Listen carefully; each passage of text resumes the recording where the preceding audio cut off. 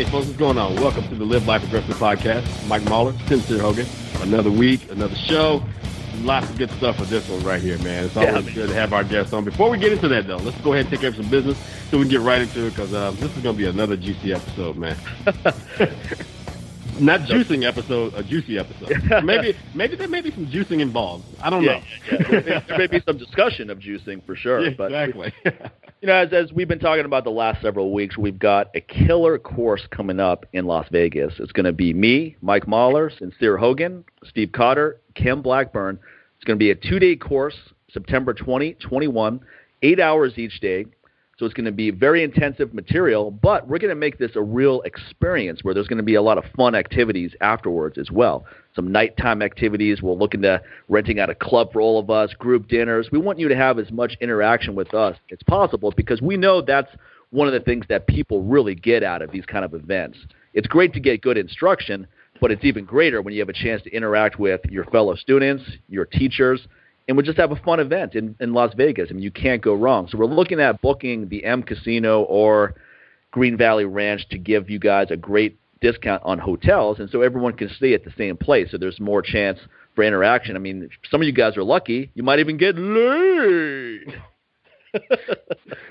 I hope that will be the very last episode you ever do that again. That's my James Earl Jones imitation from the movie. You ever see that movie, Best of the Best? No. That's great. No. And thanks to that, I'll probably never watch it now. That's why I was like, if you had seen that movie, you would have been laughing, because you know what scene I'm talking about, because there's a scene where James Earl Jones he's the karate instructor. He's the coach for the U.S. karate team.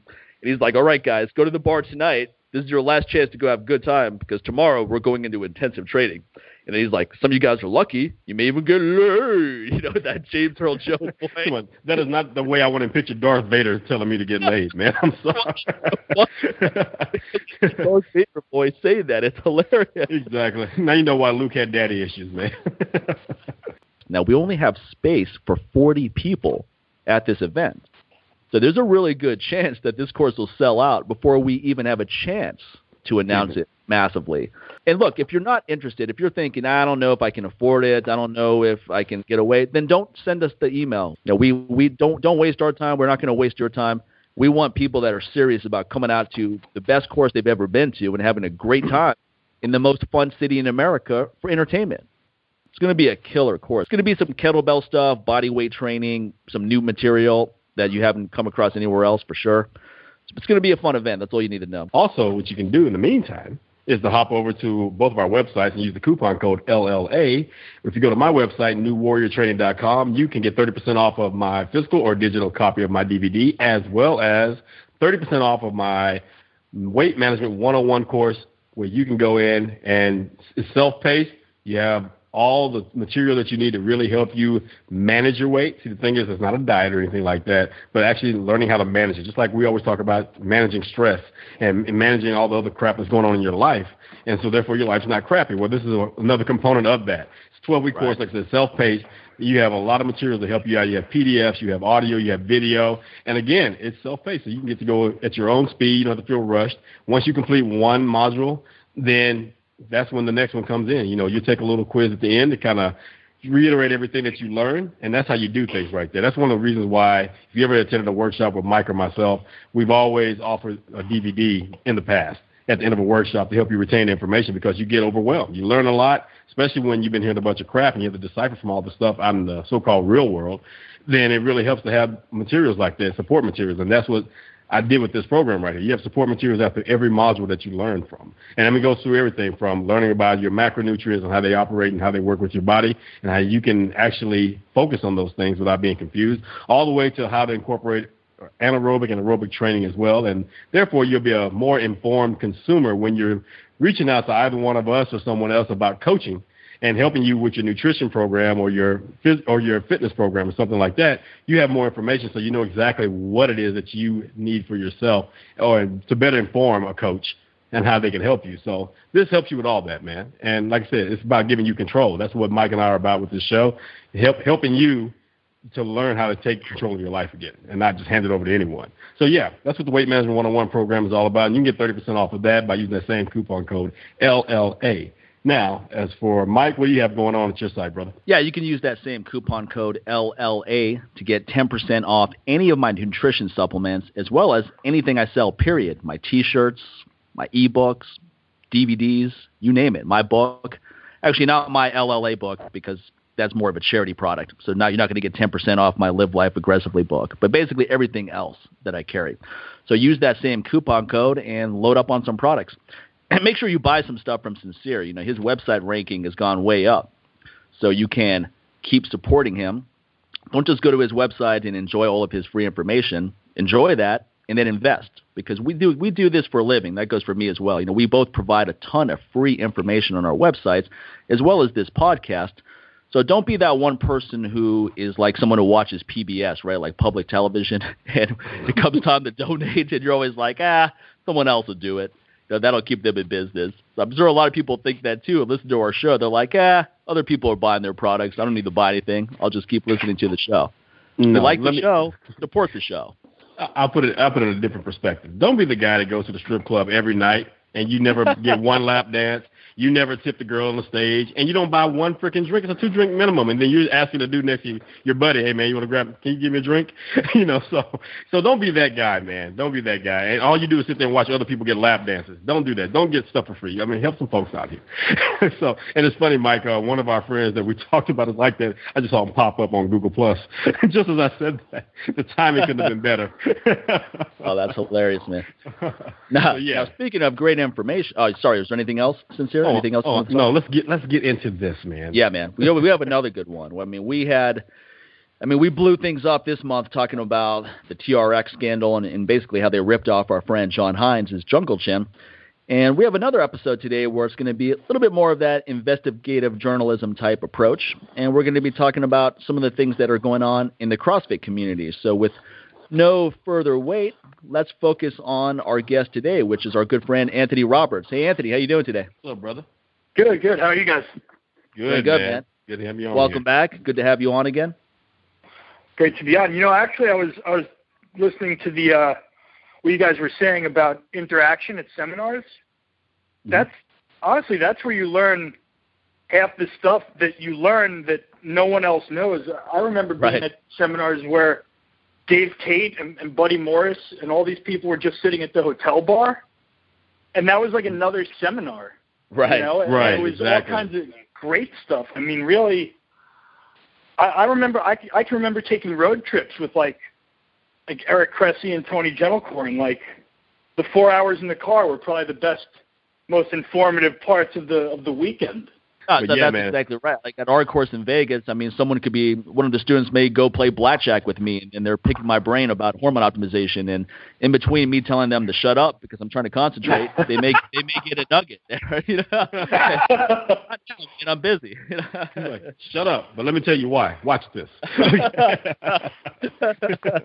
Watch this. Double boom. No, it's so true, man. I mean, a lot of the courses I've been to as well, where you just have that one-on-one interaction where you get a chance to ask questions, or like you said, Anthony, you're just privy to a good conversation going on. So like Steve and Sincere could be talking about something, and someone just happens to be there just listening to what they're talking about and just picking up all these great nuggets, just picking up all these great information. Yeah, that's always been my experience. Is you know, I mean, what else are you going to do? You know, you're going to go to the bar, and that's where the strength coaches are going to be after the seminar. You know, at the hotel bar or whatever. So it's that's been probably the best. Right. Exactly. So what's been going on with you, man? You have an awesome blog where you're very irreverent. I mean, whatever you want to talk about, you talk about it. You're not someone who worries about diplomacy, you know, or repercussions. I mean, if you don't like something about something that's going on in our industry, you're very vocal about it. So on that note, what are you talking about these days? What's on your mind these days? Obviously, you mentioned the stuff with CrossFit. I have been kind of interested in all these. Obviously CrossFit's very entrepreneurial in that, you know, people are opening up their own, you know, franchises or boxes or whatever you want to call them, and They're selling supplements. So what you see is a lot of the MLM companies getting involved. And recently, BSN had, Rich Froning signed to their stable of athletes, and he left for Advocare, which is like one of the, the big three MLM companies. Right.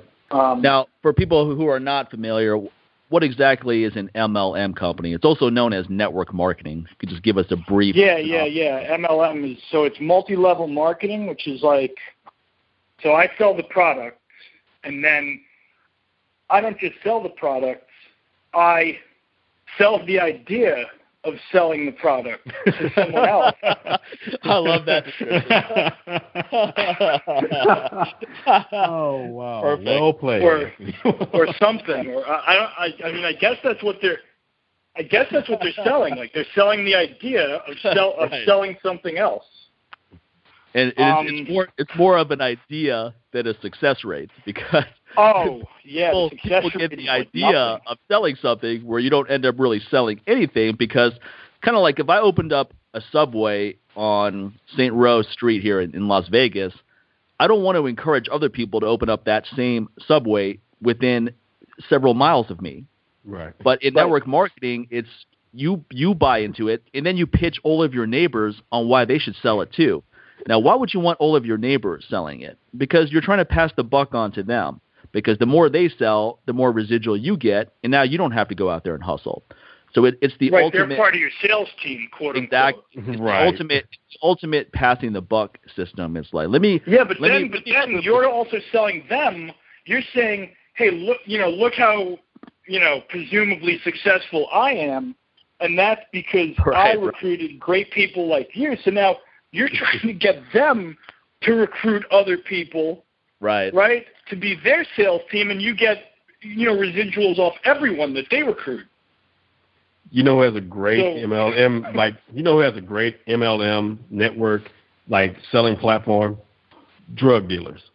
Okay, the same thing. Drug dealers. I'm thinking they mastered this long before any type of like Herbalife or Advocare, anybody like that. The drug dealers mastered it. Amway, exactly. Yeah. Someone knows Amway. It's my Crackway, fool. What are you talking about? I wouldn't be surprised, Sincere, if these network marketing companies, if we trace the inception, were started by someone like that. Like a drug dealer or Ponzi scheme guy. Someone like that. Exactly. Well, what you find, interestingly, is that, like, I always say they're like Jehovah's Witnesses. Like they're pushing something. They're a little pushy. You don't really want to open the door or whatever when they show up. Actually, Advocare is a very. This is kind of weird. It's a very Christian company. Like they're they have retreats. Like they're founded by. And that's part of why I think Rich Froning was so drawn to them, because he's very outspoken. Yeah. So, and I think actually a couple of them are. I think, what's the other big one? Peeler? Herbalife? Oh, Herbalife. Oh, yeah. Oh, really? Herbalife. They're huge in the, I think they're actually, somehow Christian or Catholic. They're huge with the Latino community. Yes, you're right, actually. That's exactly right. Because I've been to hotels where I've seen these Herbalife opportunity meetings, and it's all Latinos, like 1,000 in a room, hearing this pitch. So that's absolutely correct. And they're under SEC investigation right now, Herbalife. Yeah, Mike and I were just talking about that. I was telling Mike about that before we reached out to you, that they were being investigated again. What is the basis of that investigation? Do you know? Yeah, well, it's because they don't really sell products. They mostly recruit. Their business isn't really selling nutritional products so much as recruiting people to sell nutritional products. Oh, I know this personally because I was involved with them out of college for a year and a half because I didn't know jack about network marketing. And yeah, I won't even hijack this conversation by talking about that experience. But just read your book. Just read your book. Yeah, exactly. Suffice to say that it was a negative one. Was this the story? This was in your book, wasn't it? Right? Yes, exactly. About putting out flyers Right. Yep. It wasn't just Okay. them. It's like driving around in the middle of the night, putting up signs on telephone poles. But here's the bottom line: is I worked harder for that. I worked harder to make that work than I've ever worked in my life, and I made nothing, like not even minimum wage. I could have gone to 7-Eleven and made more money, working per hour. And I worked my tail off. Like, I don't work anywhere near as hard now as I did then in terms of just out there hustling. And it added up to nothing. Well, yeah, I mean, that's the thing is that they basically, they say they don't exactly know what the, how the, revenue breaks down. But even that is that's kind of a clue, right? If you don't know how you're a multi-million-dollar company and you don't know how your revenue breaks down, you're not quite sure if you're selling it mostly to your own employees or whether they're actually selling it. That's a sign that something might not be right. Right. So they're under SEC investigation, and then Advocare, they're being represented in the CrossFit market by Rich Froning. The only interesting thing, or kind of little bit of trivia about that is that I actually do know Rich had used Advocare for years. And that's not something he said publicly because he was sponsored by other people. Right. But he actually did use the products and does use the products, which on the one hand I want to say that's kind of honest. On the other hand, I want to say you endorsed someone else for years. Right. But yeah, so those two I think are the big two. Then I don't know if you guys will even know this company, Isagenix. Oh my gosh. Oh yeah, sure. we Anthony. I mean, Sincere and I have probably been pitched by every network marketing company out there because when you think about it, we're a big fish for any network marketer because you get someone like either one of us involved with our respective followings, it's going to add up to some big money for whoever responds, right. Whoever recruits us. So we get pitches fairly often. I mean, that article I wrote about on my website, Why I Hate Network Marketing, that tends to discourage some people from pitching me.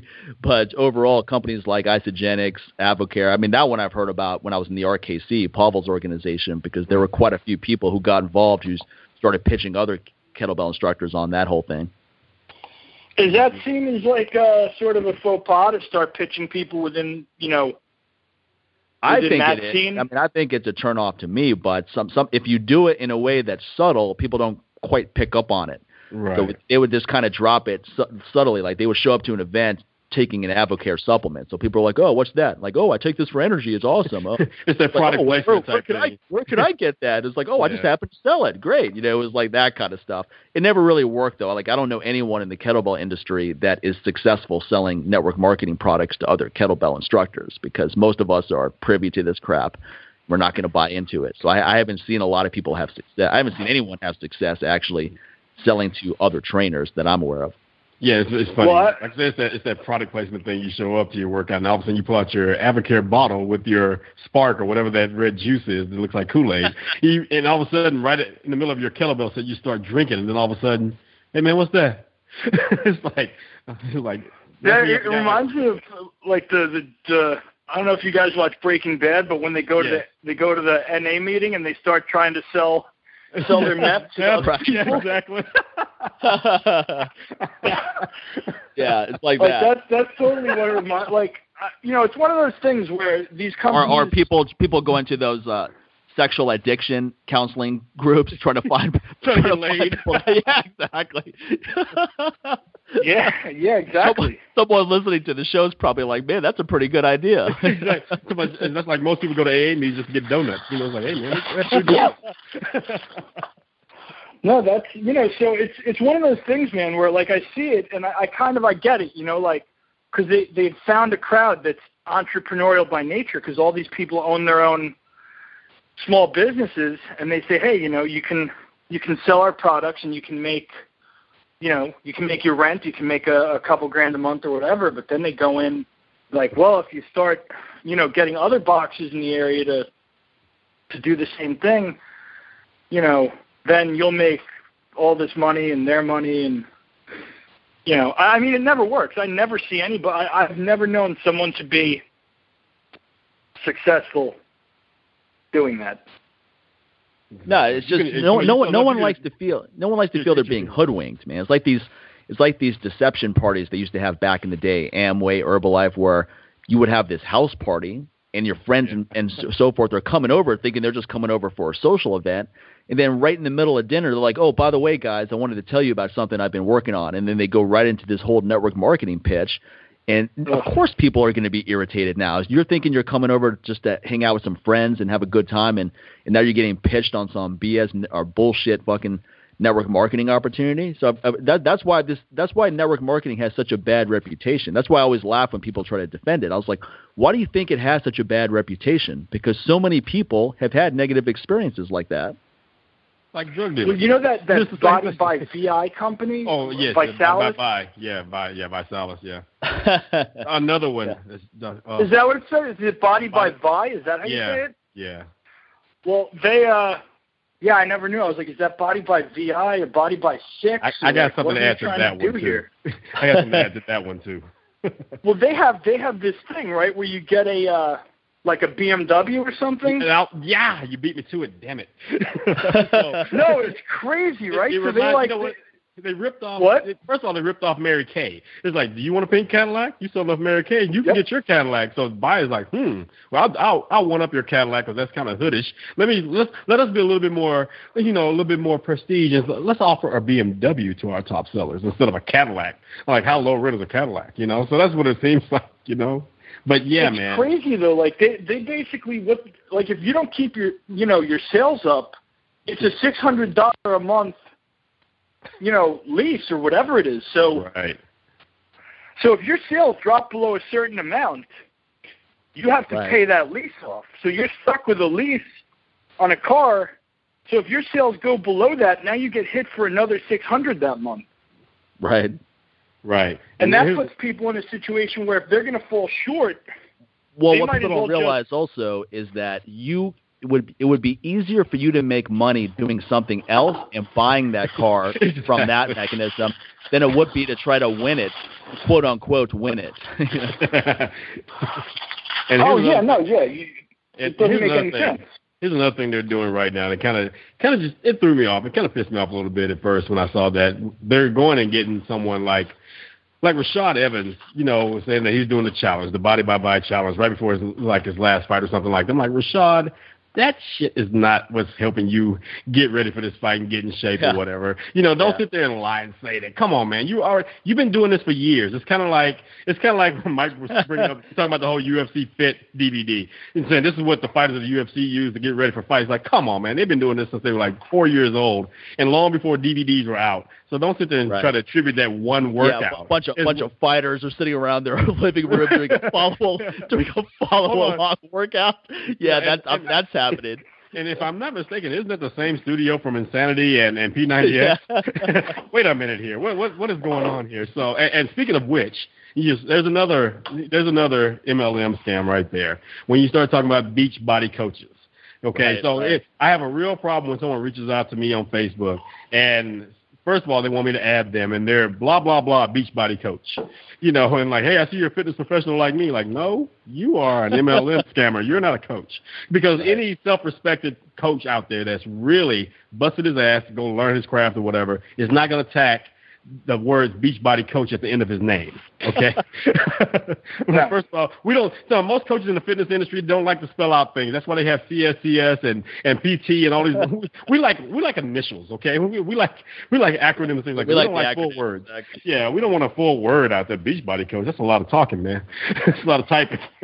So stop it. You're not a real coach. Yeah, you're a glorified all these things are kind of just weird. I mean, and especially like that.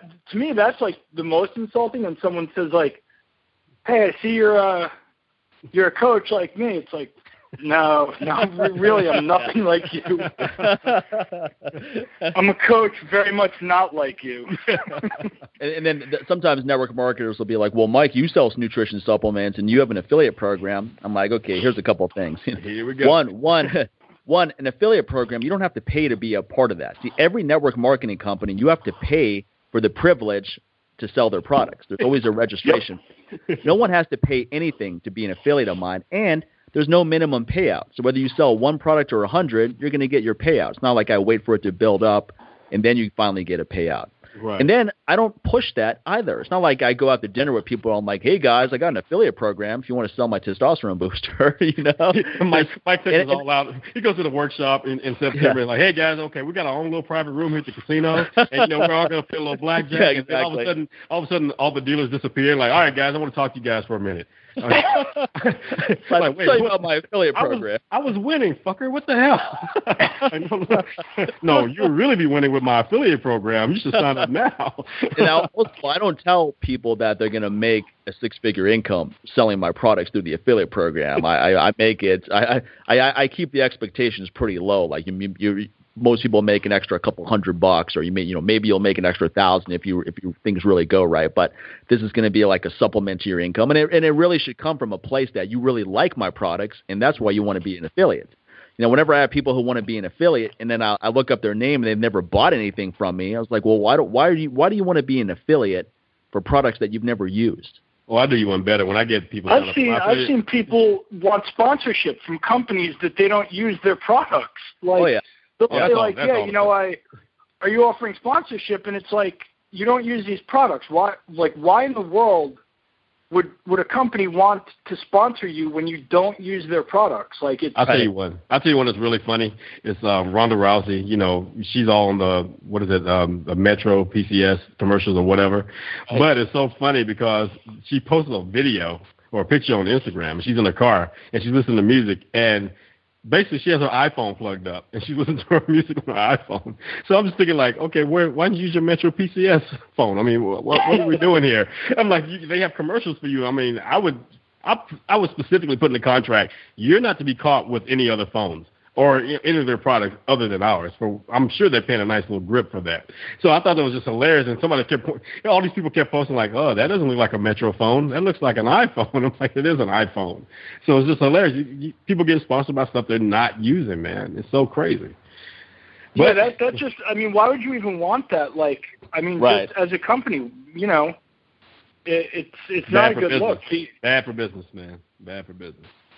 Now, the other company, and I have some friends that, like, on Facebook friends, not like friends, who like, I haven't defriended them, but they're like, hey, you know, want to live the good life like me, you know, that not direct messaging me, but like, you know, no, and the big one is, I guess, among this particular group that I see all the time is Isagenix. And I never really, like, I never jump in because, you know, and then one guy said, well, these are scientifically proven, you know, supplements. And, like, that irks me, you know, like, more so than, like, you're going to be rich like me or whatever, because whatever. But I kind of jump in. Like, Isagenix has some studies on their products. I don't know if you've ever read the studies, but one study is, first of all, they're in pay-to-publish journals, which right away usually means that they're bunk, you know? Right. I mean, if you're paying $65 a page, it's not really, like, credible scientific work. Right. I mean, if it was good, it would be published somewhere good that, you know, paid you or, you know, whatever. So, I mean, that's the first problem. The second problem is they have this study, and people using their product lost more weight than people dieting without it. But they also ate, like, significantly less calories. Right. So, of course they lost more weight. Like, I mean, that's not really, you know, that's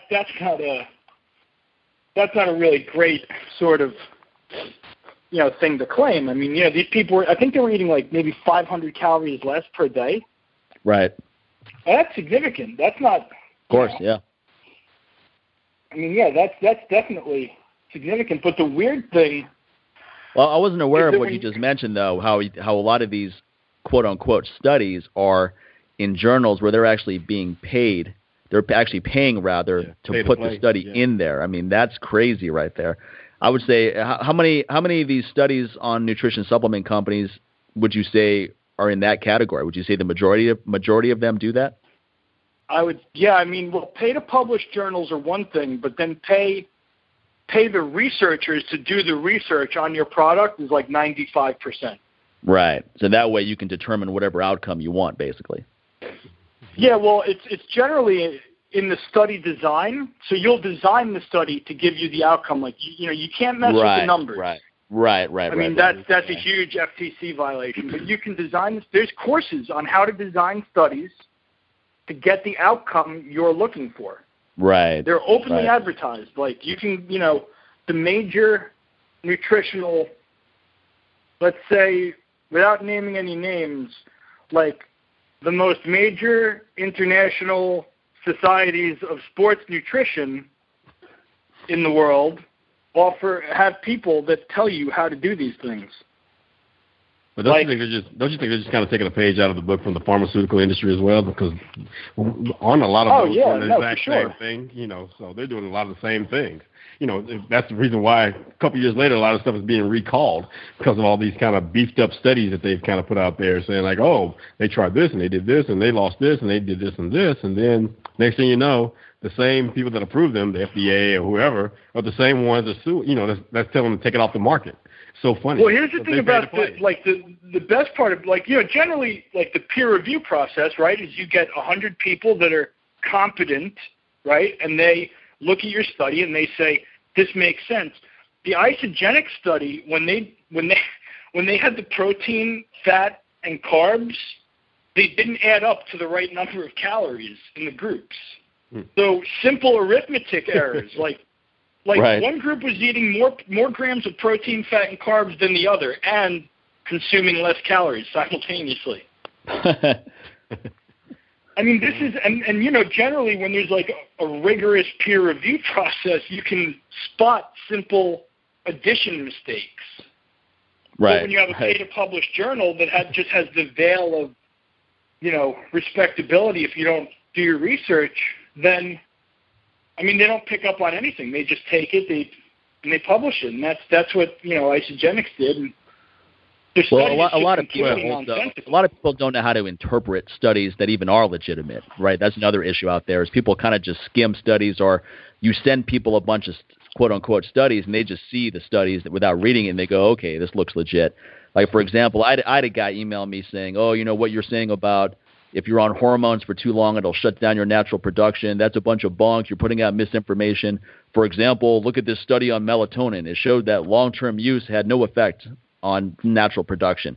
And then when I looked at the study, it was for 7 days of use, not exactly a long-term study there, buddy. It's like, of course nothing happened in 7 days. You're not going to shut down your natural production in 7 days. Show me 7 years. Show me 20 years. Show me 30 years.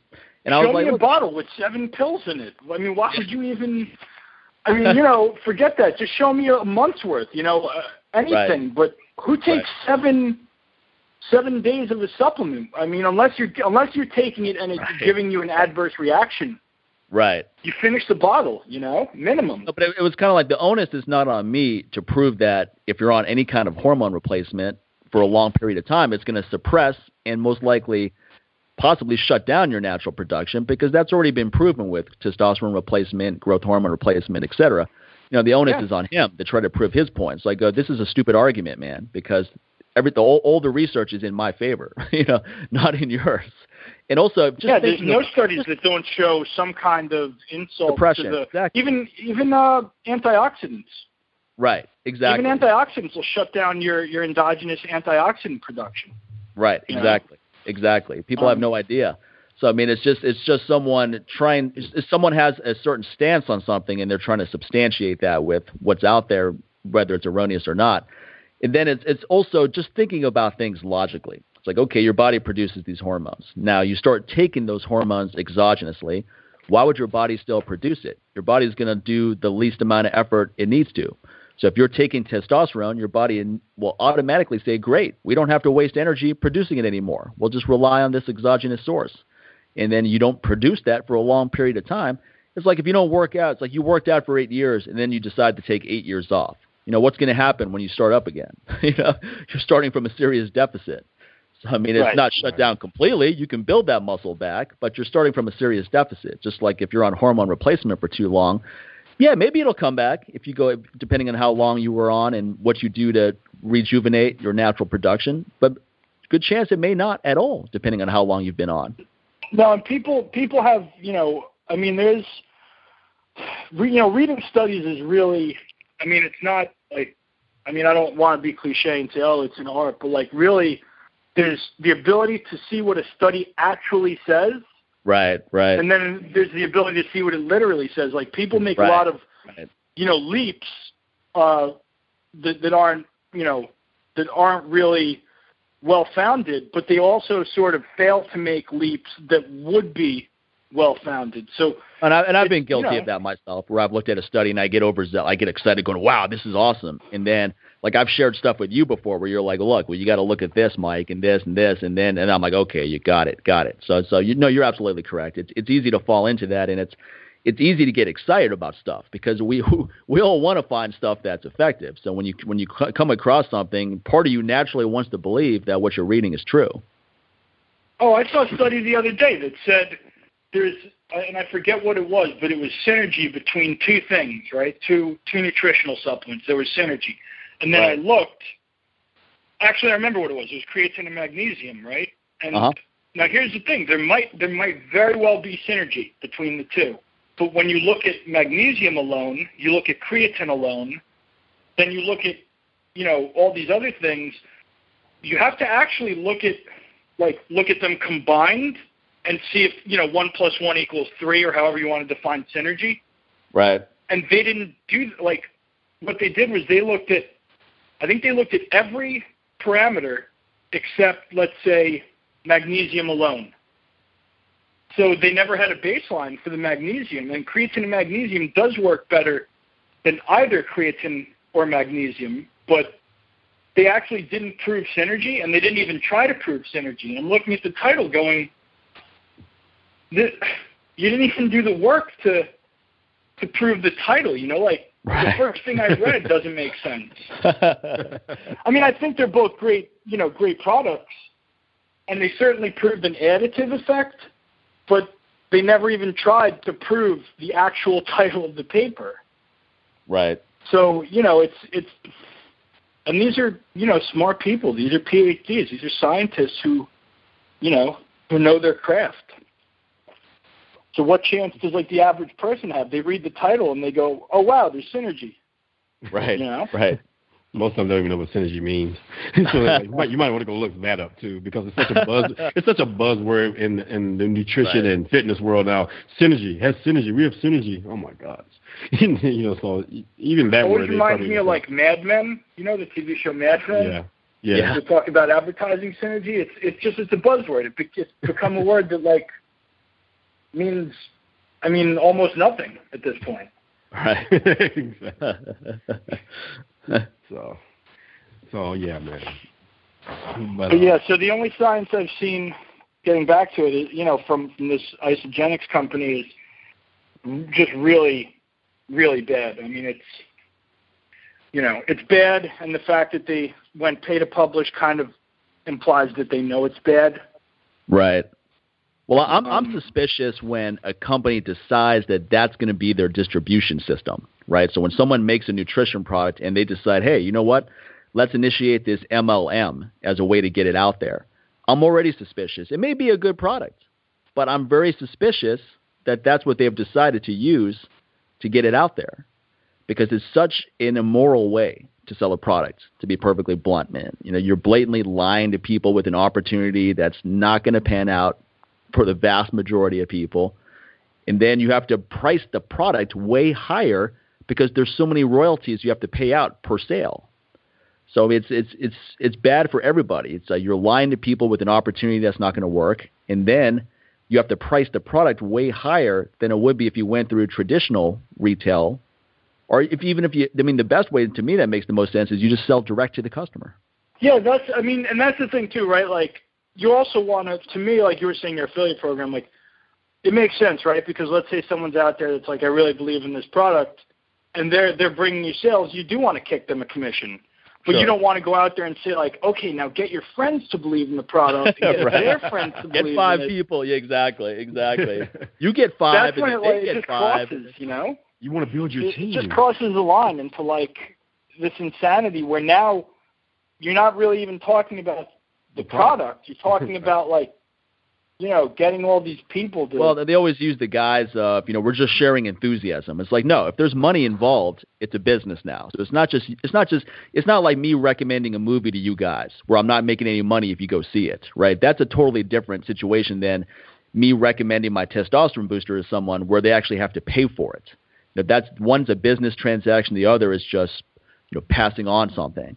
So Right. I hate it when they try to equate it to that. It's like when there's money involved, it's no longer just sharing your enthusiasm. Yeah. Well, they like to It say may have started their, it may have started that way in the beginning, but then it got diluted by the time you had the 5th person come to your house to talk, come talk to you about it. The enthusiasm. I'm gonna tell you when the enthusiasm died is when everybody came to your house for that little party, and then you shut off the music. And then you told everybody, like, hey, you guys want to you guys want to, like, experience a great opportunity? Whoa. And there goes my enthusiasm. Okay. Everybody's See, dancing. you know what, though? You know what? Actually, music stops, and all of a sudden some guy gets on the phone. Hey, everybody, I'm glad you're having a good time out there. Just wanted to bring up something you may be interested in. Well, now they're trying to be very Tony Robbins about it. It's like, all of a sudden the music cuts off, like, you guys having a good time? Yeah, you enjoying the party? Like, dude, you're in a house full of 15 people. Lower your voice. Calm the hell down. You've been drinking too much, dude. you know what, though? Now I'm kind of thinking, right? I'm thinking about the drug dealer analogy, because, they go, hey, I have these supplements. They show you the supplements. If you're at a party and you broke out some drugs, I have to say the enthusiasm would go up. That's true. Everybody's going to come back when you have another party. Nobody's coming back if you break out Advocare in the middle of the party. Like, look, man, you've got Spark and you've got Coke. So, and I'm not talking about the brown kind with high fructose corn syrup either. It will probably work, right? If you bring that up, people may be excited. It's like, hey guys, I got some great weed you may want to buy. I know, it's like, hey man, can I talk to you about Herbalife? Wait a minute, all I heard was herb, man. Where's the herb? You said herb? To my herb is life, son. What you talking about? Herb is life. I love what you said, Sincere, about 15 people in the room and they're all shouting it out. That's the next party's going to have like 50 people in the room, though. Like 5 people in the room and you're talking like there's 1,000 people. I've been in situations like that. That's why I'm laughing so hard, man. Because you're in a room in a house, man. You don't have to project your voice. Oh man! Did anybody else have sort of a Schadenfreude moment when Tony Robbins did that walking on coals thing and people just started getting burned? I didn't remember that. Well, yeah, in San Diego about 2 years ago. It's funny because my wife did it in, I think, New Jersey.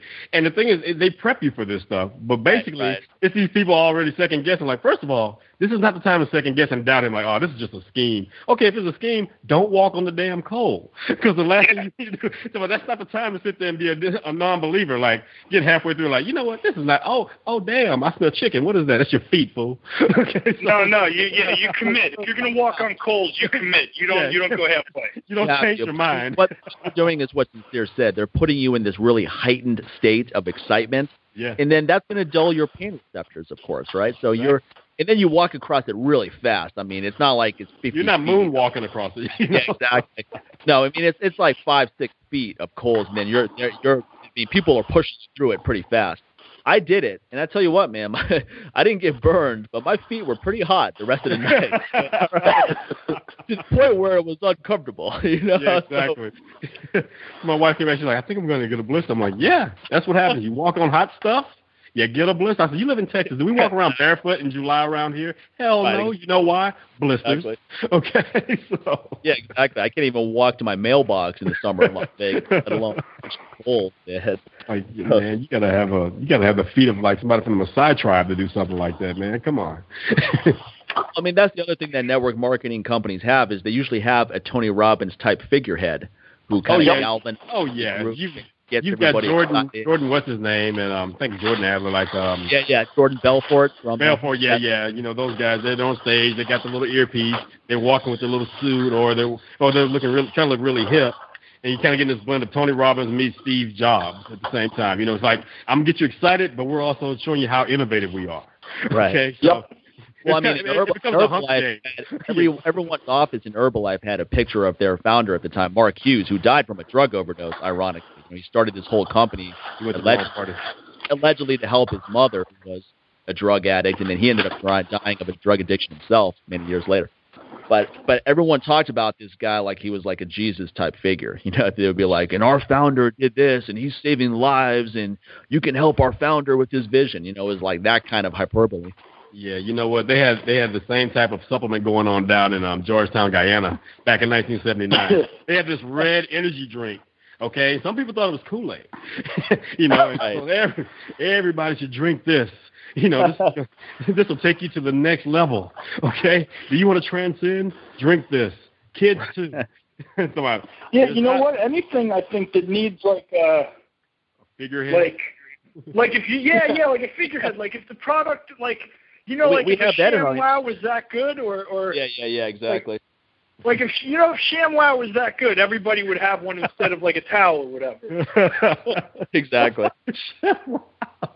ShamWow. So speaking of drugs, speaking of people on drugs, let's talk about the guy that promoted that. Yeah. Let's talk about the guy in those ShamWow commercials. That guy was definitely on drugs. That's why he was able to dry up the water. That's why he was able to absorb that water so fast. Vince. But he ended up going to jail. Vince. Yeah, he went to jail for drugs, if I'm not mistaken. I thought he went to jail. Yeah, he did. And then the other guy, the other pitch guy, OD'd. Billy Mays? Billy Hayes. Billy Mays. Yeah, it's up to a lot of people when you're doing stuff that's unethical and immoral.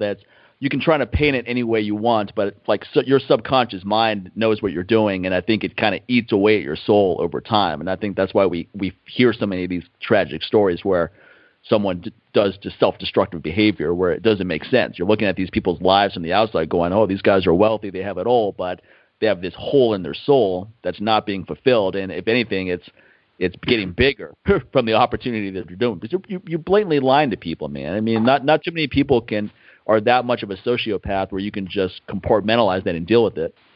Oh, yeah, no. I mean, those companies, it's one of those, I mean, like we were saying before, if you need a figurehead, something's kind of wrong because the product should be good enough that, there's no emotional investment in some, Christ-like figure to sell a towel or whatever that thing was.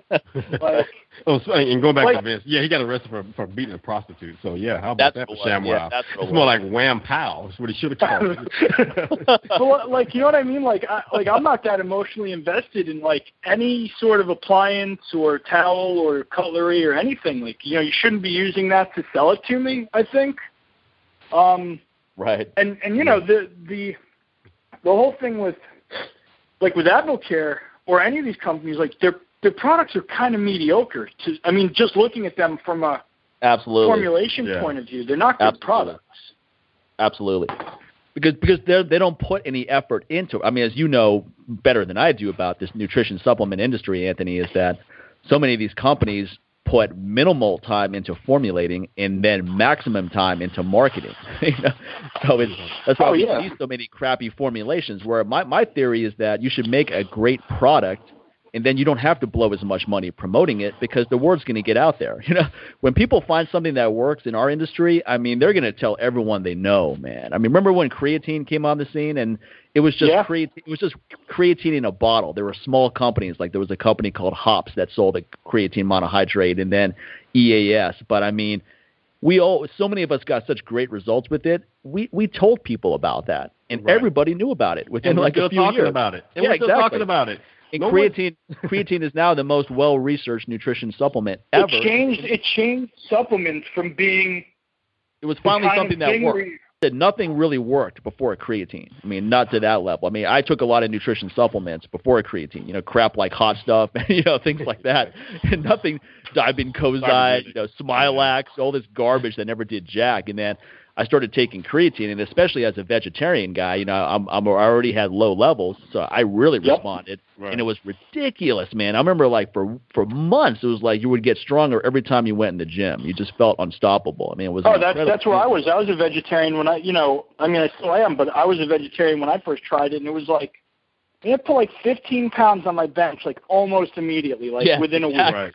Exactly. It was crazy, man. Everything just felt light too. Like every time you would go in the gym, you just had this feeling that you were getting more reps and things just felt light. It was incredible. And before that, you took supplements and you went, I don't know, I guess I feel it sort of. I think it's doing something besides making me go to the bathroom every 5 minutes, but yeah, you know. Yeah, I don't know. It says hot and it says stuff. I mean, it must be good. Well, hot stuff.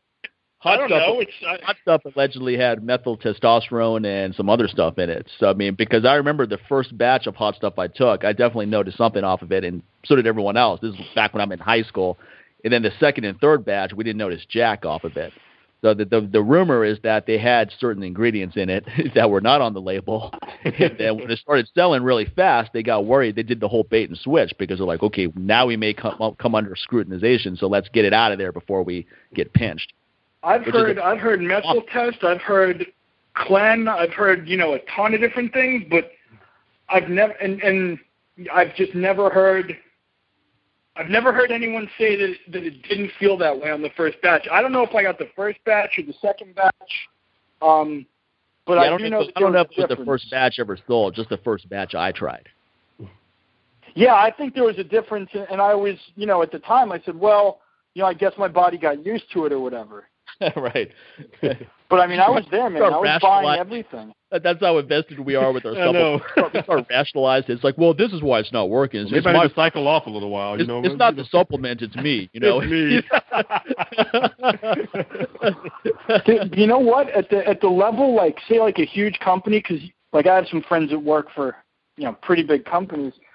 I mean, they look at things like to me that are mind blowing. They'll be like, oh, well, we can save 5% if we do this thing, or we use this crappy version of the ingredient, or it's like 5%, and they're like, well, at this level, 5% is $5 million, and it's like, right, yeah, but 5%, My attitude. I mean, that to me, that's mind blowing.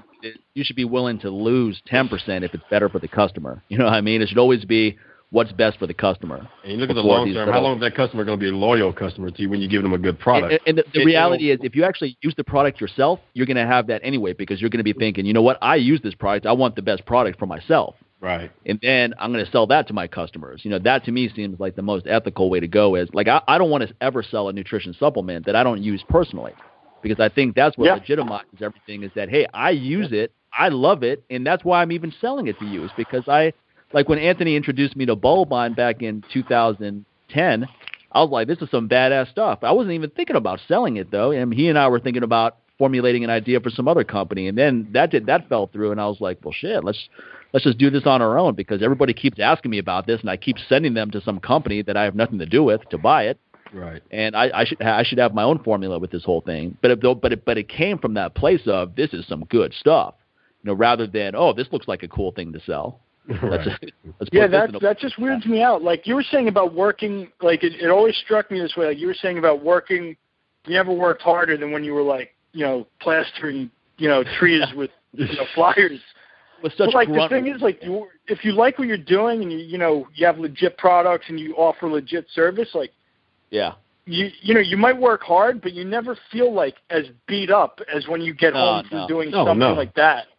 Well, I mean, nowadays also with the internet age, I'm working hard in the comfort of my nice house. Right, so exactly. It's a much different experience than me in my car in the middle of the night putting signs on a telephone pole, and then putting flyers on telephone boxes and then handing out cards to people all day long just to get the phone ringing. You're doing those were all the things I did just to get the phone ringing. Yeah, you're doing what we call back in the music industry. You were doing sniping. And that's what we used to do with guerrilla marketing. And we go out and snipe. So we go and put like somebody's album is coming out. We'll put like the posters up in the middle of the night. We're going up, we're stapling, and this will go until like 3 or 4 in the morning or whatever. And we're hitting up all kind of billboards and flashing them up and putting flyers on cars at the clubs. Just that was like the early days of my company. I was like, okay, this is BS right here. You know, who's actually going to look at this and go, oh, damn, I need to run out and buy this album right now. You know, they were like, oh, damn it, they put another flyer on my cartridge. You know why? I put myself in the customer's shoes, and that's what I used to say when I came out of the club. Like, dude, if you don't quit putting flyers in, what pissed me off, most of the time those flyers would be on the side of the window, and they'd always fall down into your door. So I would love to just see an avid party goer, like just to open their door up and see how many damn flyers have just fallen in and died over the years. That's how you'll know how much of a party person. I used to get calls from people sincere that would be pissed off about that kind of stuff. They'd be like, "You fucking asshole! Your car fell into my door. I'm gonna sue you for the cost."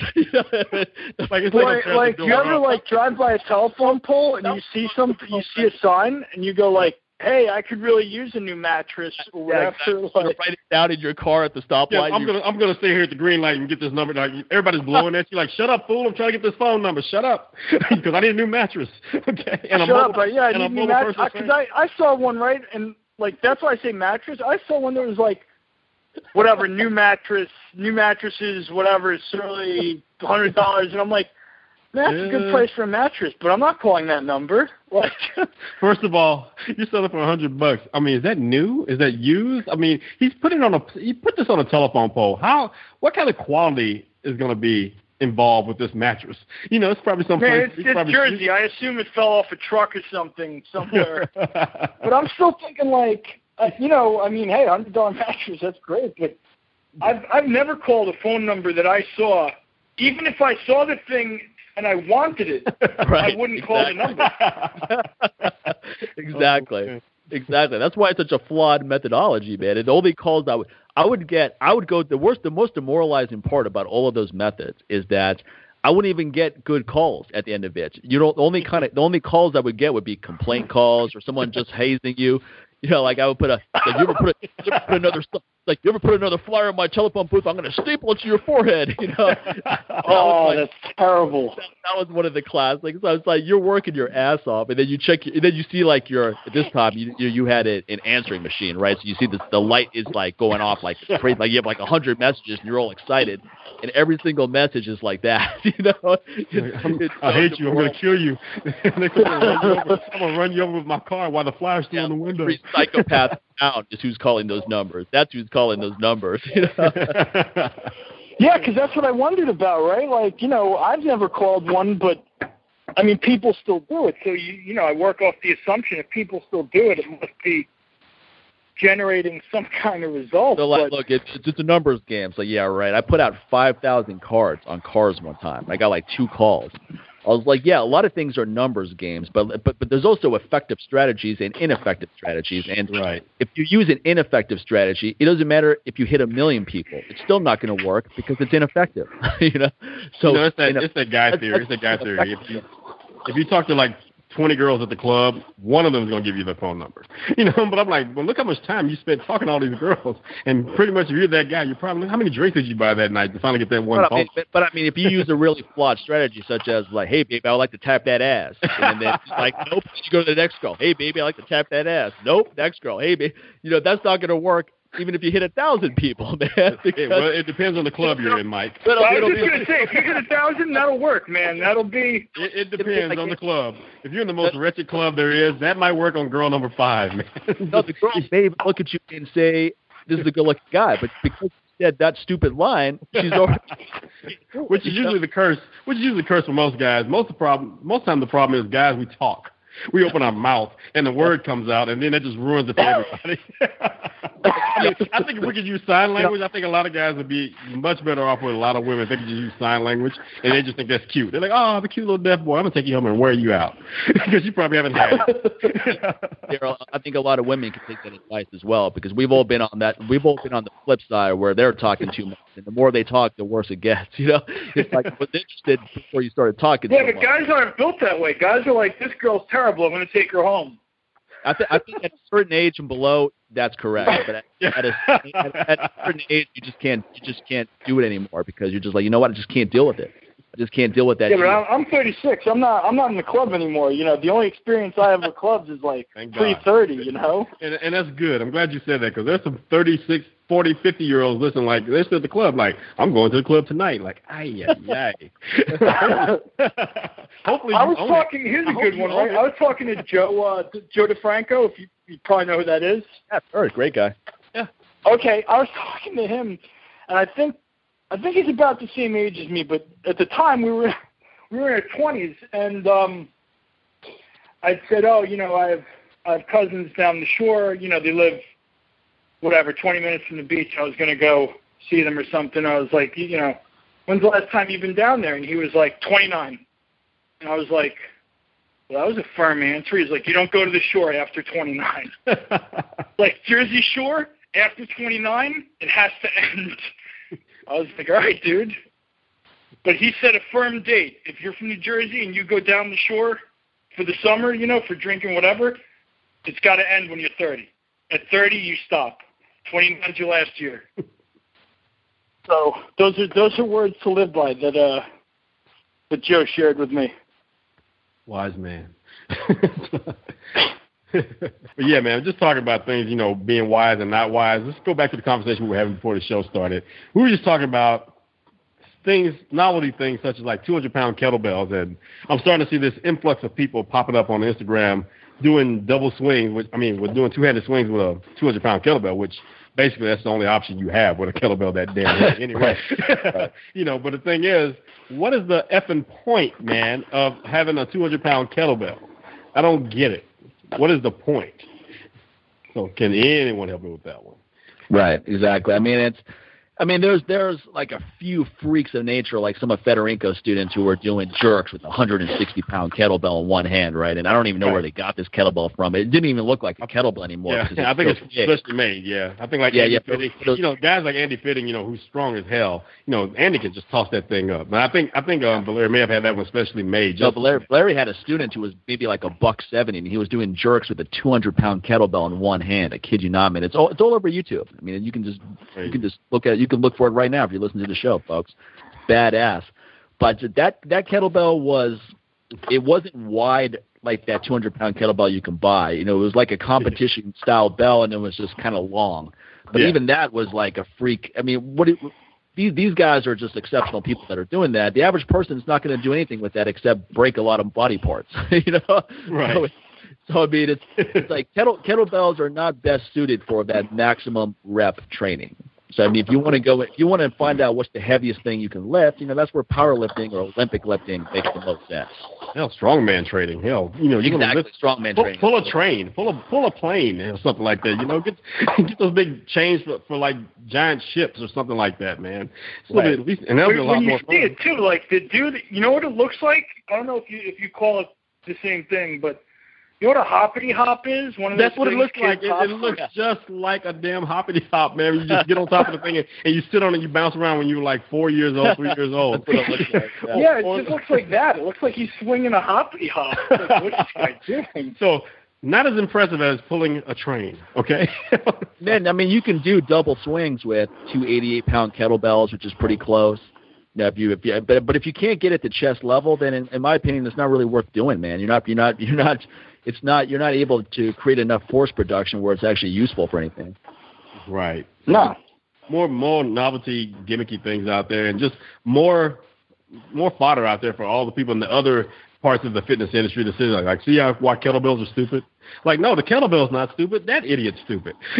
That's the person you got to blame. Don't blame the kettlebell.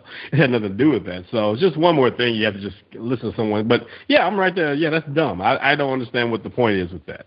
Other than just like, hey, look at me. I'm swinging a 200-pound kettlebell. Okay. No, I've never seen anybody do it like in the 2-arm swing. The only guy I've seen do it wasn't doing anything. He was barely moving it. Well, yeah, he's barely moving it, and I'm looking at his back, and I'm like, yeah, buddy, you're gonna be feeling that. You're gonna be feeling that tonight, homeboy. Okay, so you go ahead and enjoy your 15, and that's the beautiful thing about Instagram. You actually do get 15 seconds of fame, because that's all. That's the link that you can post a video on Instagram. It's just 15 seconds. So yeah, you go ahead and enjoy that 15 seconds of swinging that bad boy, but enjoy that pain in your back for the next week or so. So yeah, man. I wonder how much that costs. What do you think that costs? Like, how much would that be to buy? It's going to be $400 at least, I would say, probably more than that. See, that's bad So for for business. 15 And if you're seconds, right? I mean, including $400? shipping and all shipping. that. So Yeah. if you're a gym owner, why don't you allocate that money to something better?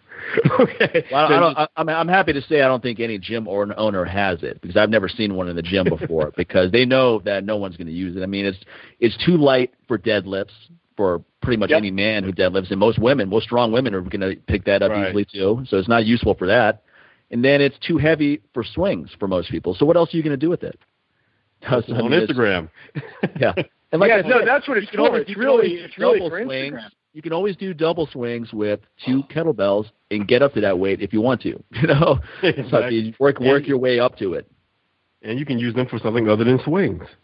Right, exactly. Unlike that 200-pound monster. If I have 288-pound kettlebells, I can do a lot of other stuff with that, in addition to double swings, where it's going to be the same mechanism. In fact, I rather do double swings with 2 bells rather than my 2 hands on 1 big bell, because now I can use better technique for my body type. I can swing them on the outside of my feet so that it's distributed evenly, rather than me having to take this close grip, which is uncomfortable, and try to swing that between my feet. Come on. Well, first of all, that thing's like going between your feet, unless you're just like 8 feet tall or something like that. You can only go back so far on the backswing with that as well. Yeah, you have to take a really wide stance, which is not good for hip drive, especially my body type. Exactly. So my thing is, I would just rather have 2 big heavy bells and bypass this glorified birth control, method of birth control, because you're going to end up busting some things in that midsection of yours just from squeezing and trying to pop that thing through or whatever. You're going to really help us with the population of the planet by using that thing. So maybe it is a good idea to have a 200-pound kettlebell out there. So there's quite a few people that should not be reproducing. So I think maybe it might be a good idea. I mean, where do you put it? Like, where do you put it when you're done? Like, wherever the hell it wants to be. There's no good place for it. Yeah, you're not going to be picking that thing up and moving it around too much. Like, let's do farmer's walks with it. That'll look fun. No, it's just going to be in the corner of your gym, right? And it's just going to be one of those things that when I think it's kind of a novelty thing. Yeah, everybody comes in like, here's the beat. Yeah, when somebody uses it and they move it, it's going to just be like there's going to be a notch in the floor where it like usually sits. Oh man! I mean, it's fun to lift heavy stuff, so I understand the intent behind it. I mean, like I've done bench press with a 140-pound kettlebell before, like a friend's one. Like I like that is still a weight that's too heavy for really much with it. So the kettlebells they just don't fit well for that super heavy lifting in the long run. That's where you're going to start when you see people lifting really heavy kettlebells. I mean, like this 140 pounds and so forth. You notice over time they'll have elbow guards on, and they'll have shoulder straps on because they've beat their bodies up so much doing stuff like that they've created unnecessary injuries doing moves that really don't make a whole lot of sense with that. And I can see, the problem is some people may be getting these old-time strongman books, and they're like trying to recreate all those things. But look, back then, those guys were very limited in what they had. So when you see them lifting anvils and things like that, I mean, they just picked up whatever heavy things they could find around the time. They didn't have a plethora of, like, legitimate equipment around like you do now. You have better choices. And let's just face it, a lot of folks these days, especially in the fitness industry, are not that kind of strong like those guys were back then. Right. Because they limit themselves with all these different, and the irony is that you're talking about like these things, right? That people, back then that's all they had. Now, unless you're Wile E. Coyote, you can't get an anvil. Where do you even get these things? Like people are casting their own, Atlas stones, and now all of a sudden they're like bricklayers, and they're like doing all this stuff. That's all all people had back then. Now people go out of their way to get these awkward things that were like a last resort when they were originally used. It's bizarre. Yeah, if you walk in our gym, like my buddy, he has this. I mean, he's just a funny dude like that, man. You walk in our place, there's this giant fire hydrant, nice and shiny, and people walk in like, what's that fire hydrant for? I'm like, look, that was here before I moved over to this gym and started working out here. I said, I believe he has his clients just carry that thing. But I said, but I'll tell you this, none of you will be carrying that thing, not a part of my class. We got plenty of things in here that you can pick up.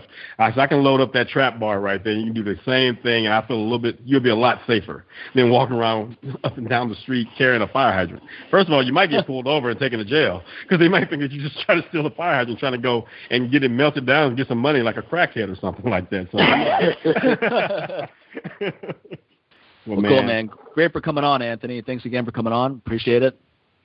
No, anytime, man. Anytime. And where can people find out more about your? You have a great blog where you have all kinds of interesting topics. What's the website link again for your blog? I'm writing with John Romano from Muscular Development. You know, he's a former senior editor. It's RomanoRoberts.com.mx. Cool. And it's MX because it's the website is actually based in Mexico. Is that correct? Yes. Yeah. John actually is in there. He owns a Gold's in Guadalajara. Oh, okay. Very cool. All right. Awesome, man. Thanks again, buddy. Right, man. Appreciate it. Thanks again, guys. Take care. Bye. Bye. That's our friend Anthony Roberts. Make sure to check out his blog. There's a lot of cool information on there because he calls it the way he sees it. So he's not in bed with anyone where he's like, well, I better not say anything about this because that may piss off this person. It's like, oh, I shouldn't bring this up because that's going to be a big bag of worms. And he'll bring it up. If something bothers him, he's going to bring it up. I always say that Anthony's like the guy you don't want to screw over because if you do, he's going to find out every single piece of dirt he can find on you and make it public, man. You know? Right. Okay, folks, remember, use coupon code LLA, get 10% off any of my products, supplements, T-shirts, videos, you name it. And what about you, Sincere? What can they get with you? And you'll get 30% off of my DVD, digital or physical, as well as my Weight Management 101 course. And same coupon code, LLA. Sounds good. I was just laughing at some of your comments earlier. we had some real gems on this one, man. I was telling you how I'll be walking my dogs and I'll just think about something that happened on the show and I'll just be laughing. I'm sure people driving by are like, look at that psychopath with his dogs just walking along laughing. You know, because sometimes you're laughing. Sometimes you laugh when you hear it on the show, but other times there's like a delayed effect where you think about it later. You're like, oh yeah, he said that. That was hilarious. You just start laughing. Yeah, which reminds me, I forgot my metaphor for that whole 200-pound kettlebell swing. I'm like, what are you going to be doing in life where you're going to be swinging something between your legs or something in front of you that weighs 200 pounds and going back and forth, up and down, other than some girl you just met or some dude, you know, well, let me say some girl, okay, some girl that you just met on the strip, you know, because I'm thinking like, if there's some girl out there swinging some 200-pound dude like that, then that's a problem. That's a problem. Right there. Well, let's see. You might be at a strip club. You might be at a strip club, Sincere, and some girl wants to give you a lap dance you don't want. So you have to just project. You have to drive your hips through to kind of blow her, project her across the room. So it's possible. Oh, man. Oh, man. But repeatedly for a time set, I don't know. No. I think that now just became foreplay instead of trying to get away from me. So yeah, I think one of the final point of this whole thing is I think that you can lift as heavy as you want as long as your technique is solid. And I think that's kind of the point. Yeah. So I mean, if you want to do a 132-pound kettlebell snatch, one-arm snatch, fine. Just make sure you fixate the lockout. You don't want to have this slappy catch where you catch it halfway and then press it out. If you want to press a heavy kettlebell, make sure that it actually reaches lockout and you don't look like you're having a serious constipation issue while you're trying to get it to lock out. So, I mean, the technique should look good, man. I mean, that's my attitude about heavy weight training is it should look good. Like someone seeing you do it, they should be like, wow, that looks good. That looks crisp. That technique looks good. Yeah, it shouldn't be like, oh, damn, I don't want to do that. Okay, so right. Yeah, man. Yeah, right. Or better like, oh, I think that dude's arm just got dislocated. I don't know, man. I want to see the video after the video. That double snatch looked like it was about to take off both shoulders. Like, I want to see the video after the video when 911 showed up, Had to carry him off. So, yeah, man. So, all right, folks, don't forget, big course coming up in September. But you don't want to miss this thing, man. So send an email to mike@llapodcast.com or sincere@llapodcast.com to make sure that you get privy to the lowest possible price to register for our course with myself, with Mike, with Steve Cotter, and our buddy Kim Blackburn. It's all going down. 2 days of training, hands-on, no lecture fest. So you're looking at 16 hours of good stuff here. And then the real gold happens after the workshop. So you're going to be privy to that as well. So you don't want to miss this because who knows? There's a great chance it'll never happen again, not with the four of us anyway. So you don't want to miss this. Get ready to have a great time in Vegas, September 20th through the 21st, which is also Olympia weekend. So, yeah, man. All right, man. That's going to wrap it up. We're talking enough. Go home. Yeah, that's good. Take care, everyone. Bye.